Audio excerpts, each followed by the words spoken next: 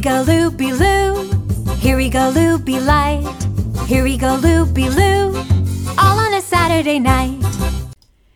Hello, this is Luby with Luby's Lullabies podcast. I'd like to talk to you today about a very unusual book I've read, a real mind bender, and it's called Wrong Place, Wrong Time by Gillian McAllister. Let me tell you a little bit about her first and foremost. She was born in 1986. She's a British citizen, and she is a British Sunday Times and New York Times best-selling author, known for 7 novels she's written. The latest one is the one that I've read. I haven't read her previous ones, but I think I might backtrack and do so on the basis of what she's done. Anyway, her works have been translated into 40 languages, so she's pretty well known and quite successful. But interestingly, she was not always an author. She was born in the UK in Sutton Coldfield, and she attended high school, and then she went on to study English at the University of Birmingham. And she then converted to law, and she received a commendation. She worked in the legal industry as a solicitor for a couple of Birmingham practices, but she wrote fiction in her spare time throughout adulthood, often writing in the evenings and commutes to and from work. She finished her first full unpublished novel while suffering from glandular fever for 2 years. Her debut novel was published and an imprint of it in the UK. It was called Everything But the Truth. In its first week, it reached the number 6 in the Sunday Times bestseller list and also translated into a number of languages. But she's pretty well known now in the UK and probably in the US.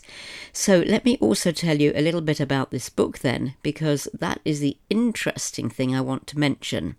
And let me go on to the Wrong Time, Wrong Place. The interesting thing about it is it's written in reverse. So you start off with one day, and then the whole story unfolds going backwards in time. So it's a bit of a mind bender, to be absolutely honest. Let me read you the first little scenario or synopsis of it. Late October, after midnight, you're waiting up for your son. He's late.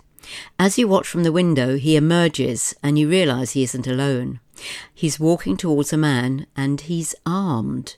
You can't believe it when you see him do it. Your funny, happy teenage son. He kills a stranger right there on the street outside your house. You don't know who, you don't know why. You only know your son is now in custody.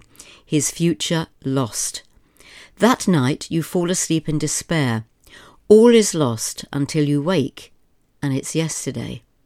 And then you wake again, and it's the day before yesterday. Every morning you wake up a day earlier, another day before the murder.